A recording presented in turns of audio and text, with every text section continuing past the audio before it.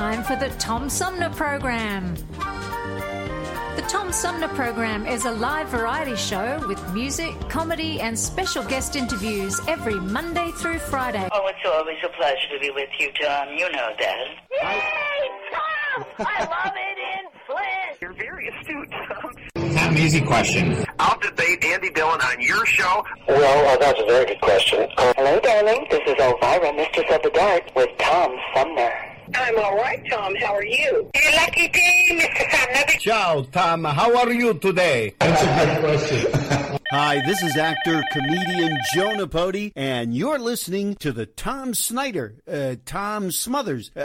I'm sorry, what's his name? Sumner. The Tom Sumner Program. Good morning, Tom. How you doing? Hey, at least I got the Tom part right. Stay tuned, because it's on now. The Tom Sumner Program. This is a message from the Centers for Disease Control and Prevention. Older adults and people of any age who have serious underlying medical conditions are at higher risk for severe illness from COVID-19. If you are at higher risk, you should stay home as much as possible and avoid close contact with people who are sick to protect yourself. Call your doctor if you have concerns about COVID-19 and your medical condition, or if you get sick. For more information, visit cdc.gov.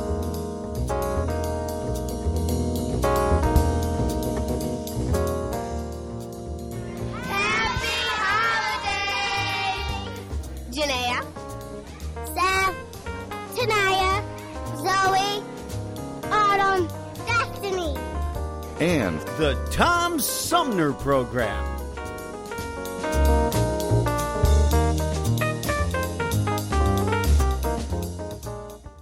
Hey, welcome back, everybody, as we roll into the second hour of our 3-hour tour known as the Tom Sumner Program. We're going to talk a little bit about the effects of COVID-19 on education. We know that schools are closed and parents are struggling with trying to do homeschooling. There's online learning and so on, yet there still exists what's called an academic slide. And hear from the Chief Academic Officer from Varsity Tutors joins me now by phone to talk about that and more, Brian Galvin. Brian, welcome to the show. Hey, Tom, thanks a lot for having me. How are we measuring that there's an academic slide? Yeah, good question. There's quite a few studies. There's actually a really good Wall Street Journal study that survey cited. A study that came out on Monday that was, basically said that, in a normal year, you'd say, about, 20% of students are behind where they should be. This year, it's closer to 2/3. And that really maps with the data we have at Varsity Tutors. We've been doing a whole bunch of next grade readiness diagnostic assessments and custom learning plans to kind of help families get through all of this. And we found that, for pretty much every grade in math, there's at least one or two what we would call critical path skills that, next year's or, this year's skills depend on your understanding of last year's skills, where about 2/3 of students are behind where they should be or have a weakness in a skill that's a critical path.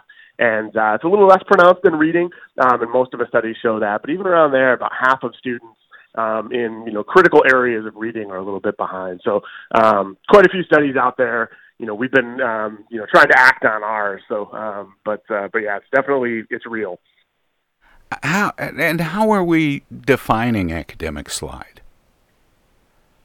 Yeah, well, the general, the term academic slide has been around forever. It's the summer slide. It's just sort of known that in a typical summer of 8 to 10 weeks, students lose, somewhere in the neighborhood of 20 to 30% of the previous year's gains in math and reading. And so even going into this summer, knowing how shaky the spring had been, some school districts never really got fully back and going in April and May, and a lot of them, sort of admit it wasn't that great. A lot of schools waited a little bit to find out what was going on. So we had a longer summer than ever before. We had a shakier spring. And then all the transition costs of kids and teachers adapting to new formats and all those kinds of things. That's really what the slide is. This year it's a pronounced summer slide, a really pronounced summer slide, and it's that basically it comes down to in a lot of ways, use it or lose it. If over time, if kids aren't getting that repetition and building on skills, they regress, and then it's like a game of chutes and ladders. Then you're starting from below where you should be, and there's that much more catching up to do. Brian, we're hearing a lot about school closures. It's gotten really confusing because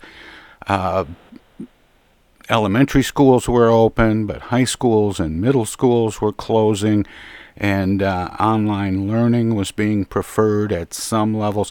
Is there an age group that has suffered more or less during this pandemic during 2020? You're definitely looking at, kind of elementary school.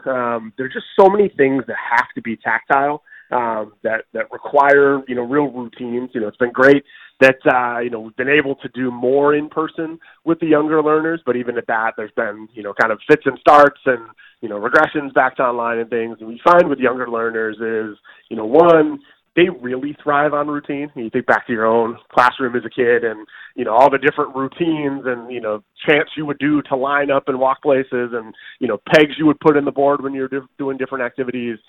Those kids really thrive on routine. They need things to be hands-on and interactive and really switching, every 15 to 20 minutes, doing something a little bit different. And that's just that much harder to do online. And so, high school students, I don't want to, put too much of a burden on them, but they're a digital generation. They kind of, a lot of them have that sort of self-starter mentality, or, you can kind of expect them to do what they're doing with elementary school kids.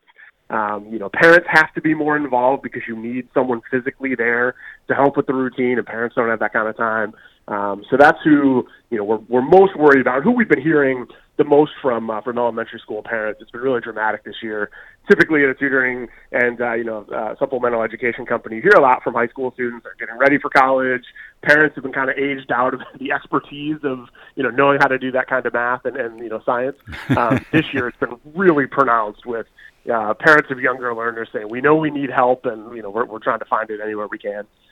I was gonna ask about that because a lot of parents find themselves in the position now of conducting at-home schooling, and some have embraced it, some have maybe not.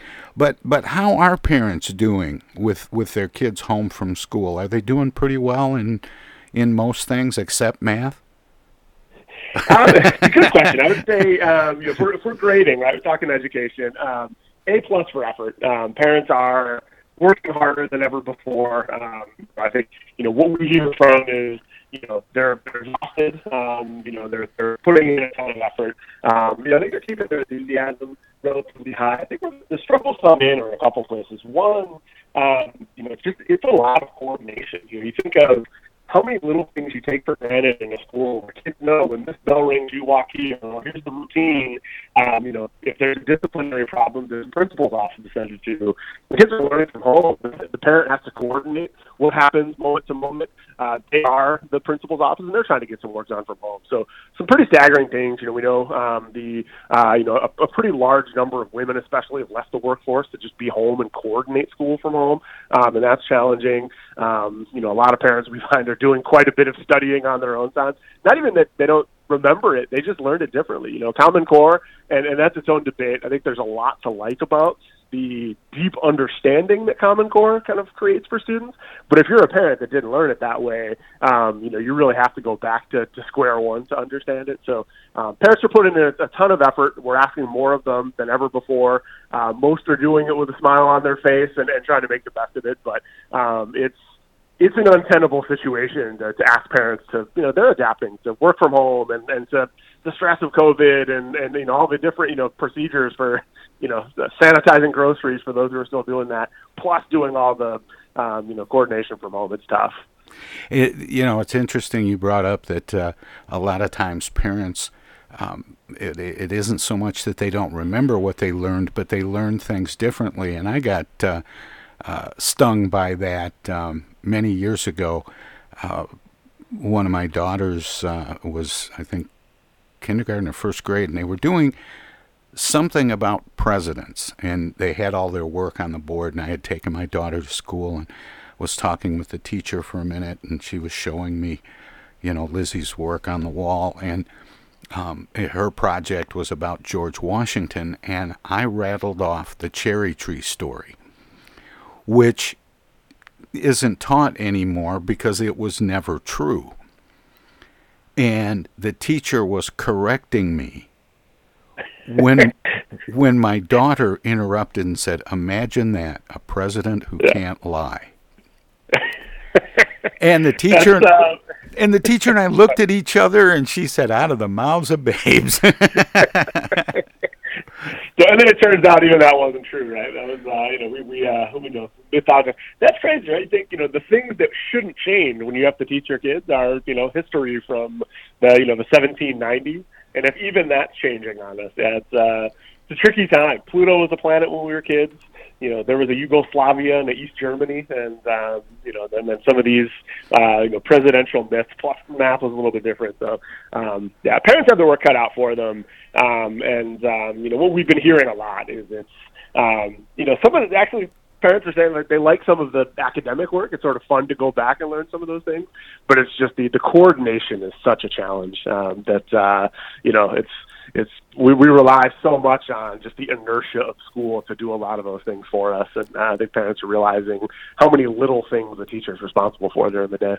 Do you think because parents have gotten more involved that in a post-pandemic world, the new normal will involve parents continuing to be more involved? That's been a complaint that teachers have had. That a lot of parents aren't as involved as they should be in their children's education. Yeah, that's a really good point. I think there's definitely some positives to come out of this. I think one is parents being more involved in even really in a way of kids getting reinforcement that this stuff matters. One of the fears we have is when you're in school, you have classmates sitting next to you. So when an assignment or an activity is over, you're talking to your friend about, hey, what was the answer to number 7? Or how did you get that so quickly? Or, you see that what you're doing matters to your peers. You're walking through the hallway and another teacher says, hey, I heard what you did on that math test, or great job in the, soccer game on Thursday. And the things you're doing, like, you get that feedback loop of what you're doing is important to everyone.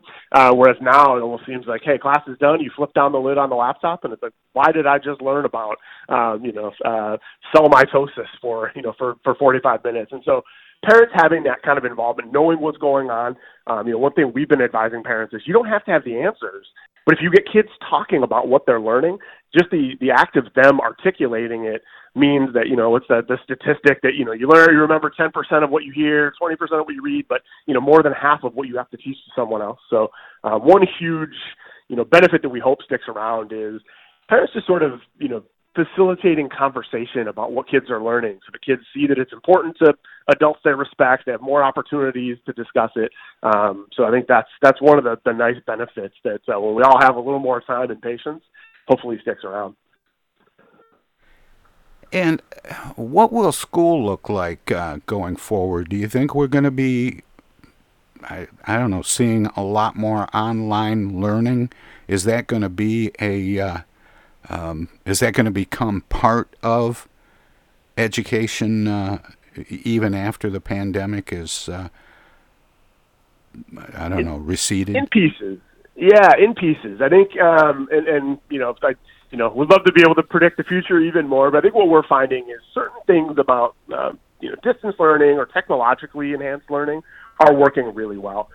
One is participation is easier because when kids don't have to stand up in front of a class or raise their hand and speak in front of 30 people to ask a question or to volunteer their answer, you get a whole lot more diversity of voices. More kids participate when they can click a button and it's a poll answer, or they can private chat their teacher. And so I think having facilitating interaction, more with tech tools, whether it's there's all kinds of tools that teachers are using now to use polling or kind of anonymous chat and those kind of things. That will probably stick around. Supplemental and personalized education, adaptive assignments. It's, one of the things we're really excited about with people having to get exposed to online is, sort of the way, we learned on, it's the 30-question worksheet. And if you get it after 6 questions, you still have to grind out the other 24. If you're struggling, you got to beat your head against the wall for all 30.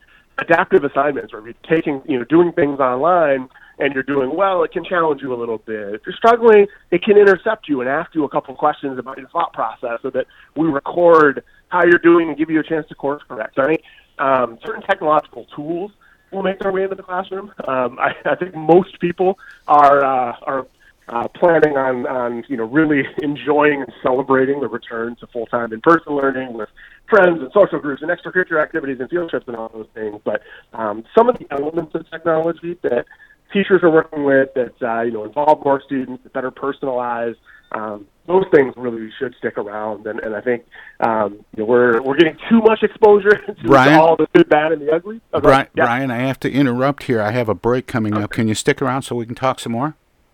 Oh, absolutely, yeah. Great. Brian Galvin from Varsity Tours when we return. Brand new dance now. Hi, this is Mark Farner, and you're listening to the Tom Sumner Program. I'm Julie Lopez with Crime Stoppers. Have you ever wondered what to do if you have information about a crime or the whereabouts of a felony fugitive and you want the police to know but you need to remain anonymous? Well, here's what you can do. You can go to p3tips.com or download the mobile app. You can go to Crime Stoppers of Flint and Genesee County's Facebook page and click on the Leave an Anonymous Tip tab, or you can call 1-800-422-JAIL. All methods are anonymous, and if your help leads to a felony arrest, you may be eligible for a cash reward. Remember, your voice matters. Oh, you better watch out, you better not cry, better not pout, I'm telling you why. Oh, Santa Claus is coming to town, to town. He's making a list, checking it twice, gonna find out who's naughty or nice. Oh, Santa Claus is coming to town, he's coming to town. He sees you when you're sleeping, he knows when you're awake, he knows if you've been bad or good, so be good, for goodness sake. Oh, you better watch out, better not cry, better not pout, I'm telling you why. Oh, Santa Claus is coming to town, he's coming to town. The kids in girl and boy land will have a jubilee. They're gonna make a toy land all around the Christmas tree. Oh, you better watch out, better not cry, better not pout, I'm telling you why. Oh, Santa Claus is coming, hear those sleigh bells humming. Santa Claus is coming, you better watch out, that jolly singer is on his way to town.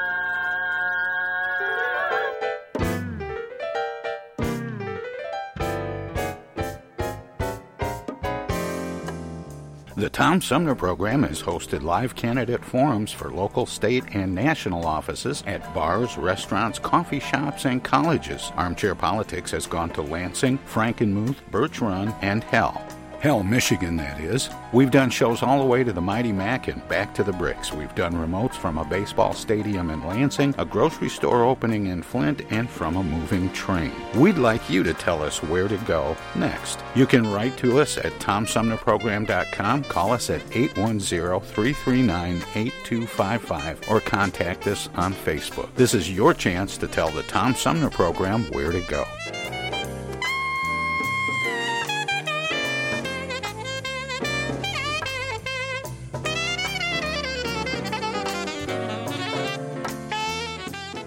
The Centers for Disease Control and Prevention is working to help keep you and your community safe from the threat of novel or new coronavirus. Take the following everyday steps to help avoid the spread of all respiratory viruses. Wash your hands often with soap and water for at least 20 seconds. Cover your cough or sneeze with a tissue. Throw the tissue away and then wash your hands. Avoid touching your eyes, nose, and mouth. Clean and disinfect frequently touched objects or surfaces, such as remote controls and doorknobs. Avoid close contact with people who are sick. And stay home if you are sick. Call your healthcare provider if you develop fever, cough, or difficulty breathing. For more tips, visit cdc.gov. Technical assistance for the Tom Sumner program is provided by Swiftlet Technology, engineering and IT services at swiftlet.technology. The Tom Sumner Program.com. The Tom Sumner Program.com.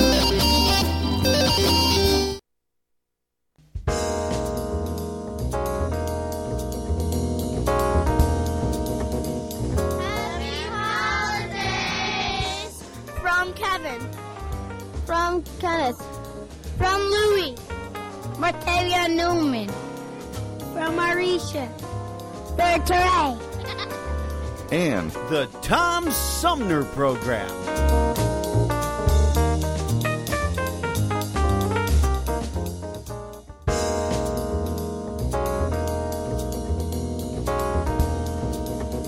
The Tom Sumner program takes a look back at 2020, Monday and Tuesday, December 28th and 9th, with a two-part special called 2020 Highlights, Not Just COVID. Here, special guests provide commentary and analysis about the Mueller report, impeachment, the State of the Union, State of the State, virtual political conventions and debates, plus civil unrest, and Sheriff Chris Swanson's response to local demonstrations, and a whole lot more. Listen December 28th and 9th because there was more to 2020 than COVID-19. Stream the show from 9 a.m. to noon Eastern at TomSumnerProgram.com, repeating online all day and night. Or tune in on 92.1 FM in Flint at 9 a.m. and p.m. both nights. That's 2020 Highlights, Not Just COVID, December 28th and 9th on the Tom Sumner Program.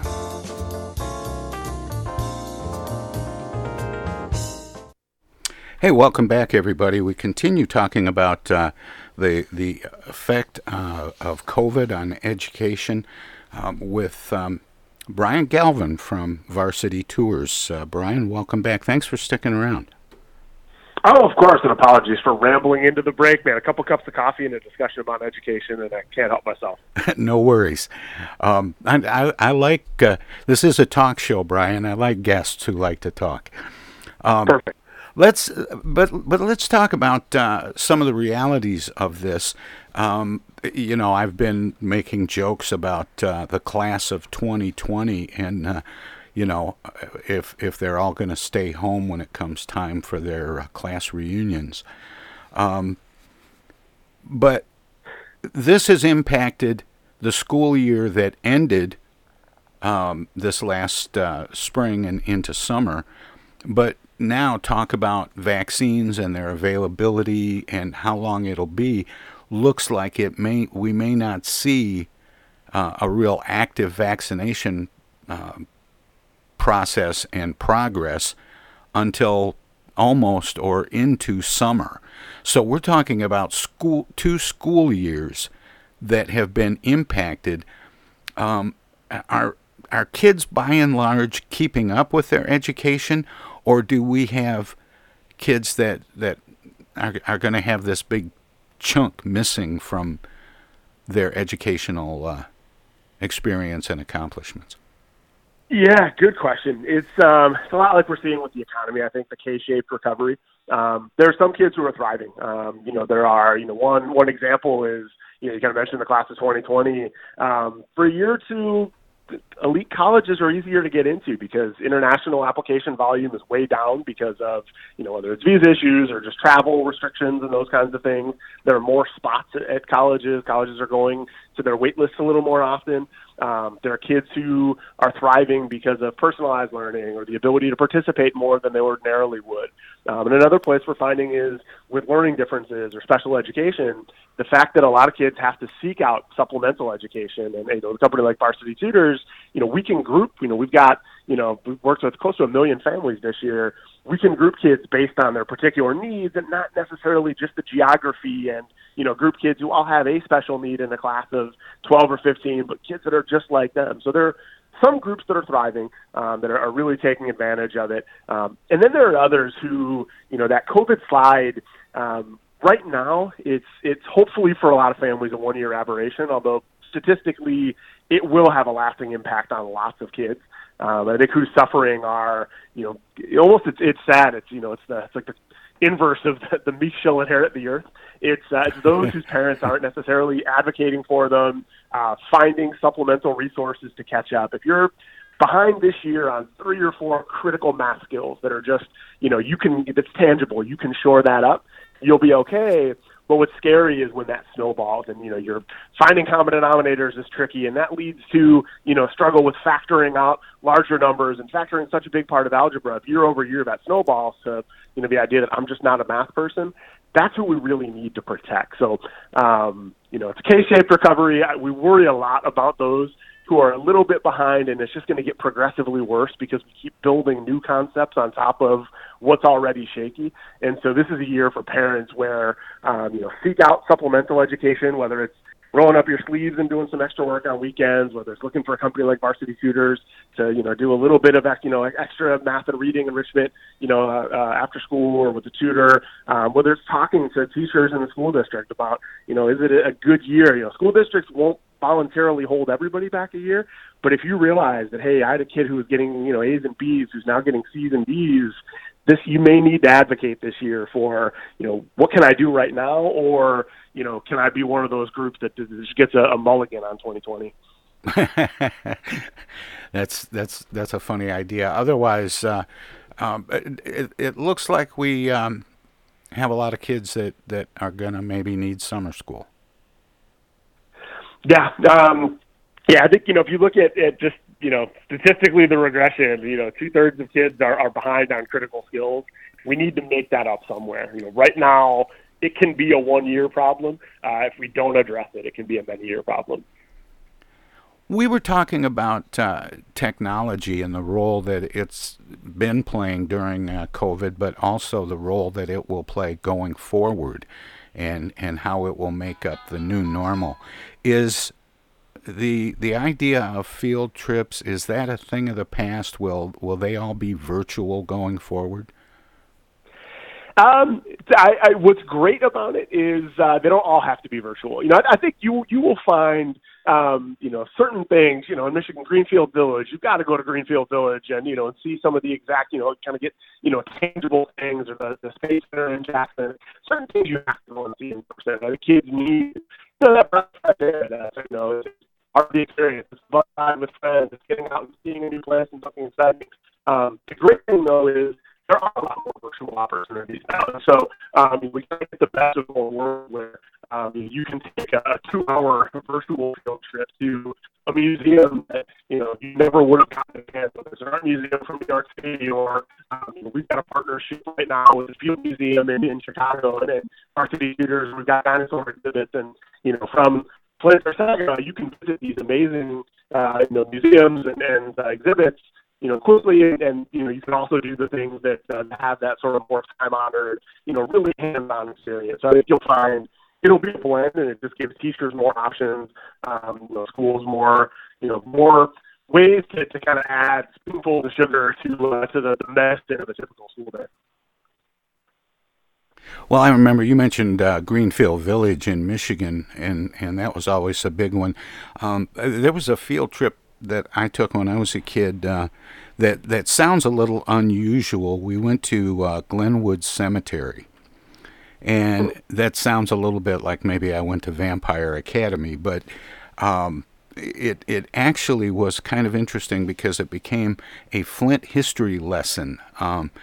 Most of the large markers in Glenwood Cemetery were street names and historical figures from the history of Flint, and it made for a great real-life connection to history. Oh, that's neat. That's kind of almost like a in-person Ancestry.com. Kinda, yeah. And it was so funny, as young kids walking through the cemetery and looking at the names on the markers, and go, wait a minute, I know that street. I live on that street, and then that put the teacher in a position to then talk about who those people were and what they meant to the history of Flint and why they had streets named after them and so on. And it was a really fascinating and different experience. I don't know that you would get the same sort of experience virtually.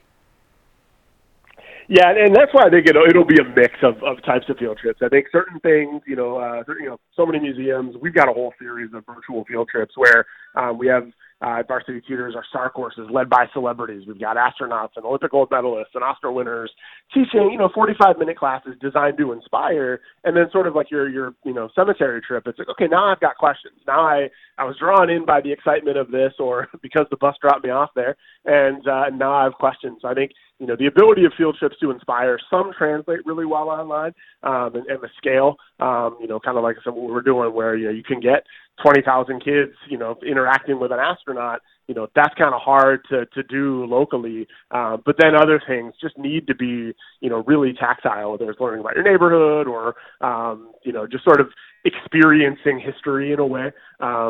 We in Plymouth, Michigan, there was a one-room schoolhouse that was kind of a time-honored springtime tradition to go and look at how they learned, and you go back to your classroom and really appreciate all that you had access to.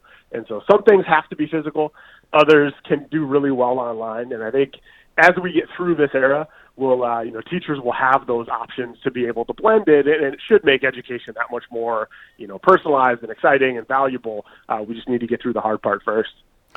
Do you have any sense for how these school closures, extended closures, are going to impact education funding? Because the count day has become kind of a non-event. Yeah, that's a good question, and count day has been tricky. A lot of parents are dabbling with homeschooling to just have something consistent that's there. So it's it'll and I know it's a different conversation when you get into governance in Michigan and the country. I think there will have to be some kind of forward thinking. Governance and how do we account for what was such a strange year? How do we kind of catch up? What resources do we need to catch up? And, how do we just sort of make things whole because it was so strange? So, it's a huge question that may be a little above my pay grade. Well, I didn't mean to put you on the spot, Brian. I just wondered if you had any insights about it because, I wonder if school districts are going to get some mulligans when it comes to funding.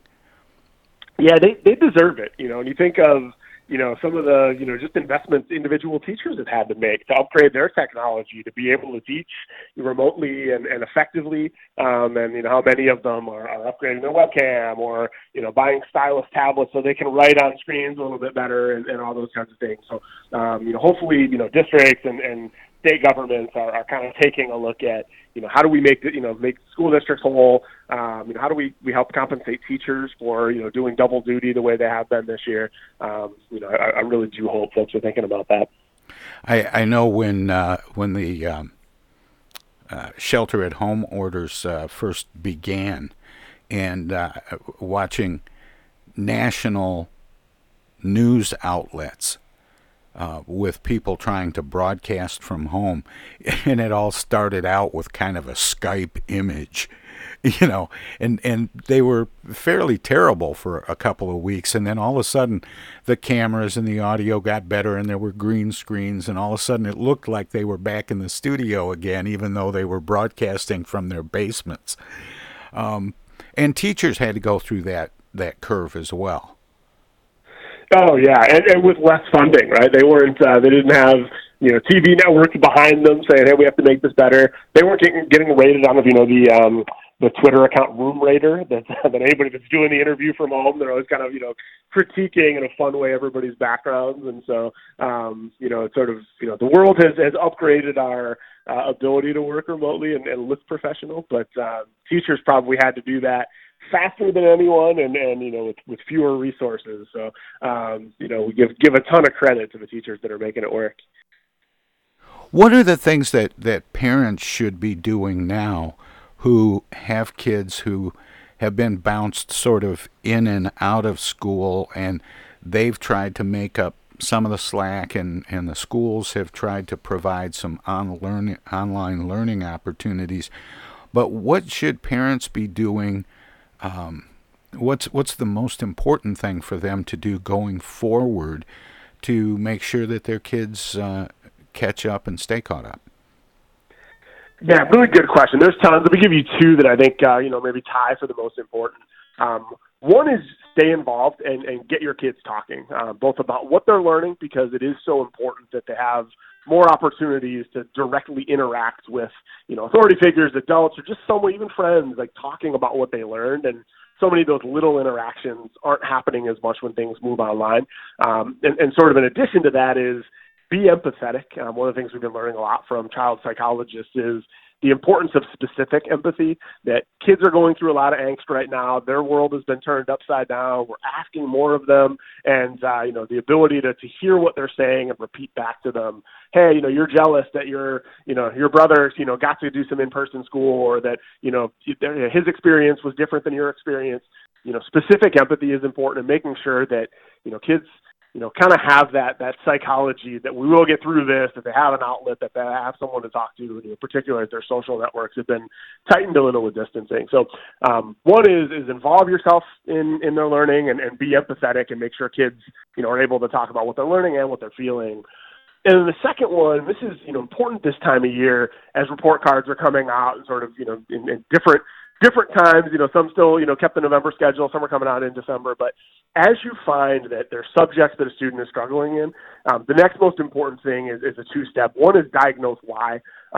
We've got our Learning Lab tool at Varsity Tutors that does quick diagnostics with custom lesson plans. They even include videos for parents to get caught up on Common Core subjects if you need to do some of the teaching. But find out, what are the handful of things that are really important that kids need to work on, and find a way to supplement that, whether you're doing that, whether you contract a company like Varsity Tutors, whether you look into what your school district is offering. But, like we've been talking about, the COVID slide, hopefully, and for a lot of families, will be a one-year aberration. But if we don't address it, it'll be, it has lasting power because so many skills build on one another. And so, diagnosing where kids need help in the specific skills. If we're going to ask them to do more, we should make sure it's really value added on what they need, and use some time, whether it's over the holidays or like you mentioned, summer school, or after school programs to really fill those in so that we can kind of nip the COVID slide in the bud, and we still have time to do that. What are some places, some resources that parents can avail themselves of to figure out what they need to do and how to do it? Yeah, great question. Obviously, at Varsity Tutors, we've been working on that a lot to make sure that, the parents have, efficient diagnostics that give custom study plans. So at varsitytutors.com with our Learning Lab, you can, go in and based on grade level and something like third grade math or fifth grade reading, kind of get a diagnosis. It really breaks it down into tangible, things that you can teach them over, work on over a couple of days to work on specific skills. School districts, may have some of those resources as well that, whether they're contracting with someone or they even have, the ability to get more time. I think teachers are really giving of their time, and in previous years, like you alluded to, one of the frustrations was not as many people are showing up to parent-teacher conferences as we wanted. So, ask for help. I think sometimes, just the teachers know what's going on, and they may be able to give you a little bit of extra time or point you into different directions. So, I think if you can find tools like we have at Varsity Tutors or go directly to teachers, see if you can find out what specifically you need to work on, and that generally leads toward, resource lists and things that you can do it yourself, or you can look for, for opportunities to have a tutor or, small group classes fill in so you can outsource some of that work. And finally, Brian, what are, I know you offer a series of mini courses, but what are the most misunderstood elements that students need to have? Yeah, great question. I think we got our most misunderstood series, which is using data from those Learning Lab diagnostics and finding, what are the skills that at each grade level students are the farthest behind in. So, for example, in fourth grade, it's a lot with finding common denominators and adding and subtracting fractions. And so we'll have a series of classes that, meet 4 times, just specifically on that, small groups of 12 to 15 to address that. And maybe in 6th grade, it's a little more with, algebra and distributive property and factoring and those things. We've identified, 1, the skills that are most misunderstood, and then 2, the ones that are most critical path. I like to joke a little that nothing depends on the rhombus. If you struggle with rhombuses whenever they teach you that, it's fine. You're never going to be asked about a rhombus the rest of your life. If you struggle with right triangles, all of trigonometry depends on on right triangles and so much else, astronomy and everything else. So it's a matter of we put together based on finding what are the critical skills at each grade level that students are struggling with the most, packaging them into small, interactive, efficient classes. And if we ask kids to do a little more after school, it's quick, it's tangible, it's effective, and they can move on. So that's, for each grade level, we have those skills. And at varsitytutors.com, you can look for the Most Misunderstood series, and you'll find, if you take the diagnostics, you can match up the themes of the classes with what your particular learner needs to work on. It's a way to kind of plug the hole in the dam, so to speak, of this is where the hole is that we know is kind of load-bearing. Let's find some tactical ways to address it quickly. Well, Brian Galvin is the Chief Academic Officer at Varsity Tutors. You can find out more about Varsity Tutors and what we've been talking about at varsitytutors.com. Brian, thanks so much for spending this time with me. Oh, Tom, thanks for the opportunity. This was great. Really appreciate it. All right, take care. All right, thank you. More of the Tom Sumner program straight ahead.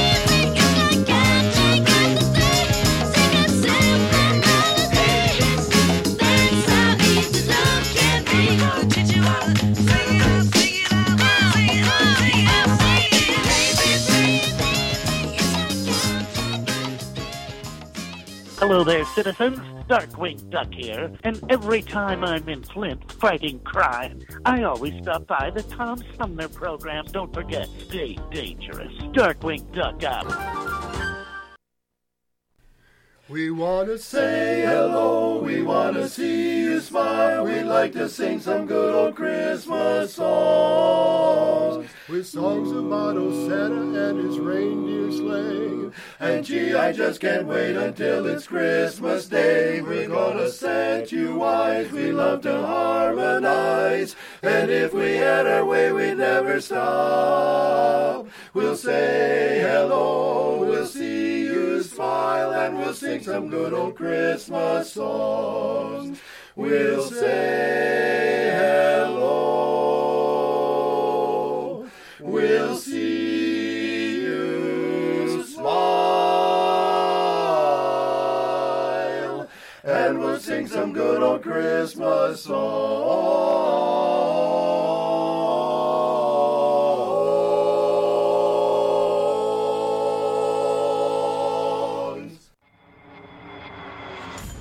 The Tom Sumner Program plays host to the best political roundtable on radio every Wednesday from 10 a.m. to noon. Armchair Politics features great commentary and analysis about the headlines from local, state, and national politics with an alumni of world-class pundits, plus quotes, tweets, and those weird and wacky stories we call the X-Files. If it's Wednesday, catch Armchair Politics on the Tom Sumner Program.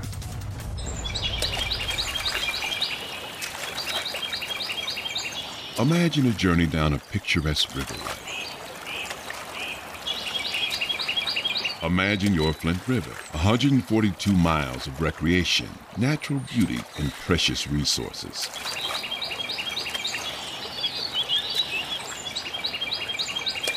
The Flint River is a vital resource that is available for all to use and enjoy.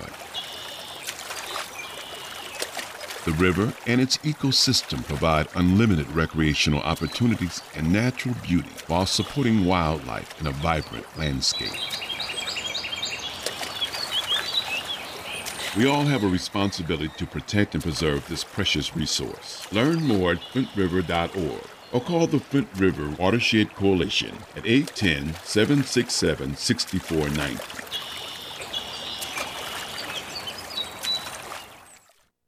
The Centers for Disease Control and Prevention is working to help keep you and your community safe from the threat of novel or new coronavirus.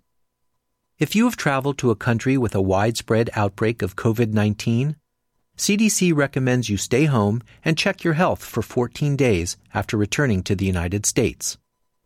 Take your temperature with a thermometer 2 times a day. Watch for symptoms like fever, cough, and trouble breathing. And if you feel sick or have symptoms, call ahead before you go to a doctor's office or emergency room. Tell the doctor about your recent travel and your symptoms, and avoid contact with others. For more information, visit cdc.gov. Hi, this is Tom Bodette from Manger 6. We know you've been traveling a lot this holiday season, and you've probably been told there's no room at the inn. Well, that's just not the case here at Manger 6.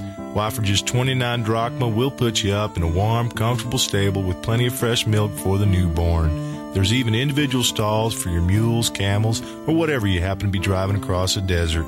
And in case unexpected visitors decide to drop in on you, shepherds, wise men, holy ghosts, it's not a problem at Manger 6. There's plenty of frankincense and myrrh to go around. This is Tom Bodette from Manger 6 reminding you there's always room at this inn. We'll even leave a star out for you.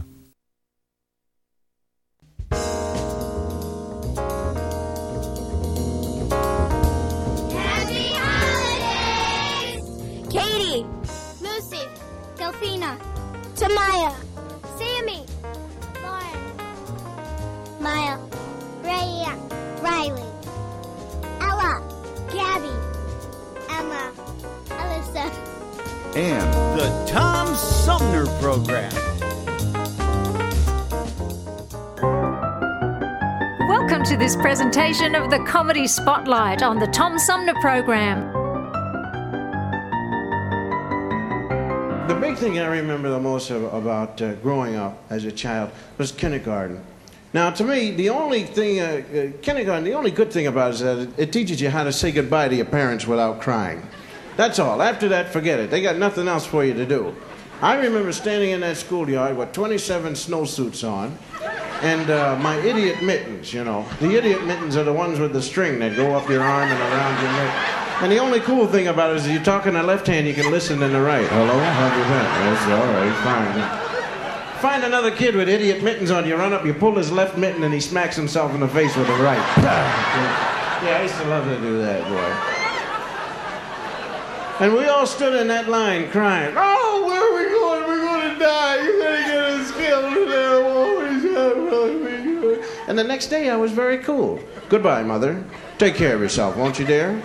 I should be home, 12:30, 1:45, somewhere around there. Might be late. I may have a little milk with the boys, you know what I mean? Tell Dad I'll see him around dinner time.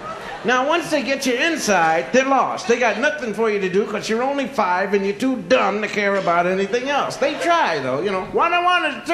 Yeah, that's right, yeah. Right, yeah, cool, man. 1 and 1 is 2. Yeah, right. What's a 2? Don't care, man. So then they try these other things, basic things. No chairs in kindergarten. Everything's done on the floor. Sit on the floor, stand on the floor, you go home on the floor. Everything's in a circle on the floor so you can look at each other. Little ugly kids with pointed heads. And you beat time to Mozart. Ta-dun-da-dun, pum, ta-dun-da-dun, pum. How long do we have to keep this up? I don't know. Go another 10 minutes. We'll beat her to death with these sticks, all right? Then she says, okay, children, it's time for a snack. Right. Now you're talking. Yeah, snack. I want a Hershey bar. Me too. Give me a Baby Ruth. Right. No such luck. She brought out a box and gave us each an old, dried up, brown, nasty tasting, gag you, stick in the throat graham cracker. And you gotta pray for something to wash it down. Please, we're gonna die if you don't give us something soon. We got the hiccups and everything, please. She said, certainly. Went over, got a case of milk that's been sitting on the radiator for about 80 years. Nothing in the world better for a bunch of 5-year-old kids than good old lukewarm, curdly milk. Yes, sir, we loved it. And the straws in kindergarten are the worst things in the world. Worst straws I've ever seen. They're good for one suck. And that's it. Flat as a piece of paper. You're sitting up there. Then to top it off, she says, okay, it's time for a nap. Yeah, there's nobody in the world anymore wide awake at 11 o'clock in the morning than a bunch of 5-year-old kids. 23 kids on 23 cots sleeping wide awake. Only one sleeping is the teacher. She's gone. Thank God for this break, boy. I'll tell you that. I graduated from that into the first grade. I always wanted to get into the first grade because you have your own desk in the first grade, and that's just a part of being cool, man. Yeah, because I remember there was one guy that was just as old as the rest of us, and his name was Richard, man. Richard was cool because he had his own desk. They skipped Richard because he could tie his own tie, you know. Yeah. They used to bring him up before the assembly programs, and the president of the school say, "I will now have Richard tie his tie for you." Yeah, go Rich, yeah. Rich was cool, man. We used to pass by the room, man, and peep in the first grade and see them all in there sitting at their desk. You can see Rich. We try to make Rich laugh. We make faces at him. Hey, Rich. Rich scared to laugh because he get a beating, you know. Now I got my own desk. Ta-dum! I love this desk. Of course, they all look alike, but I got to find out how to find my own. First, I don't want anybody to know that I'm not cool finding my desk. I sit down on my desk, look around. I know this is my desk because I sit in front of Crying Charlie. Crying Charlie's got the coolest cry in the world, man. You can't hardly hear him or nothing. He just opens up his mouth and tears roll down his face and everything, man. I know this is it because I sit in front of him. So every time I come in to the room, I just look for Crying Charlie, and I sit right in front of him. Of course, if Crying Charlie's absent, I don't know where I'm going to sit. You know. Crying Charlie's absent, I go to his house and sit in front of him. Yeah, got to fold my hands on top of the desk so the teacher will know what I'm doing. Got some initials on the top of the desk here. Somebody carved them all the way through to the floor. So when you write on your paper, you rip it. Yeah. Got an inkwell. Yeah, boy, they still don't trust us, though. No ink in it. Afraid we'll drink it. And I would, too, man. Ink is cool to drink, boy. Hey, drink ink about 3:25, go home with a blue tongue. Used to make my mother faint. Ma, yeah, look. My mother was cool, man. She would faint for anything, boy. I used to get hit in the head with a rock, cover up the blood, wait till I get right up on her. Ma, look. Wow. Way to go, Ma. Cool, yeah. She got me back one day, though. I was playing with my navel. You know, oh, navel. My mother said, all right, keep playing with your navel. Pretty soon you're going to break it wide open. The air is going to come right out of your body. You'll fly around the room backwards for 30 seconds, land. You'll be flat as a piece of paper. Nothing but your little eyes bugging out. Keep it up. I used to carry Band-Aids with me in case I'd have an accident.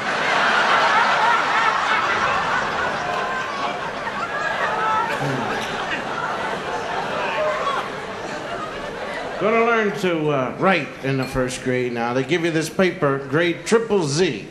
Grade triple Z paper with wood still in it. Big hunks of wood still floating around in it.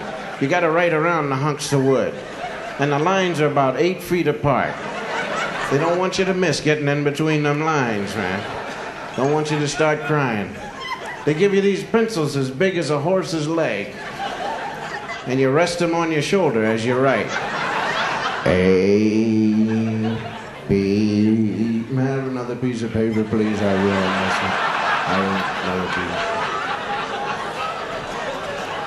I learned the correct procedure for going to the bathroom in the first grade.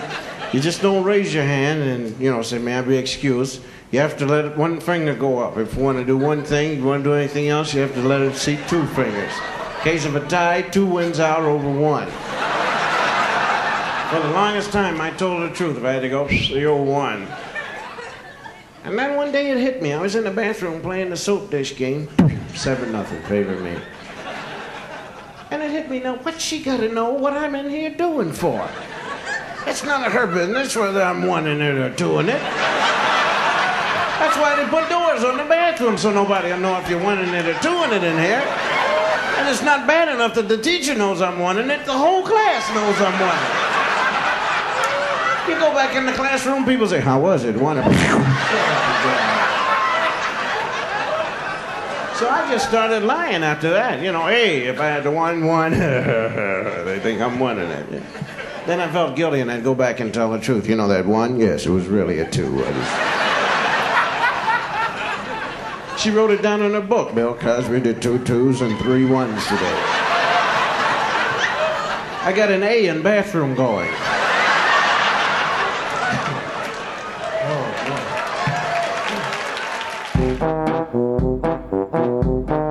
This was another comedy spotlight on the Tom Sumner Program.